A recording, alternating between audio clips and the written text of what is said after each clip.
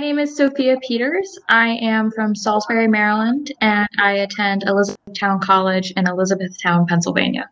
I think there is something unique about our generation. Our generation was born right after 9/11 happened. I was the first class that teachers had where they had students who were not yet born when 9/11 had occurred.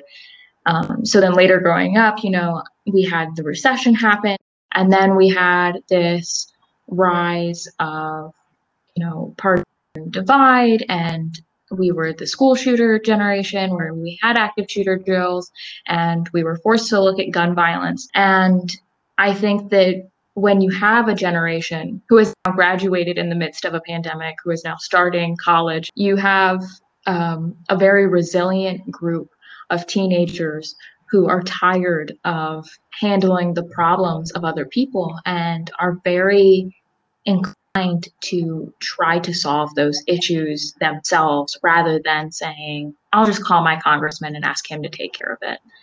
So I think that it is a very interesting thing. I think that you have a lot of people who want to start doing good themselves rather than putting it on the plates of others. And I hope that we have a lot of people follow through with that, because I think that there are a lot of people in my generation who have great ideas and who are very resilient and want to make those changes.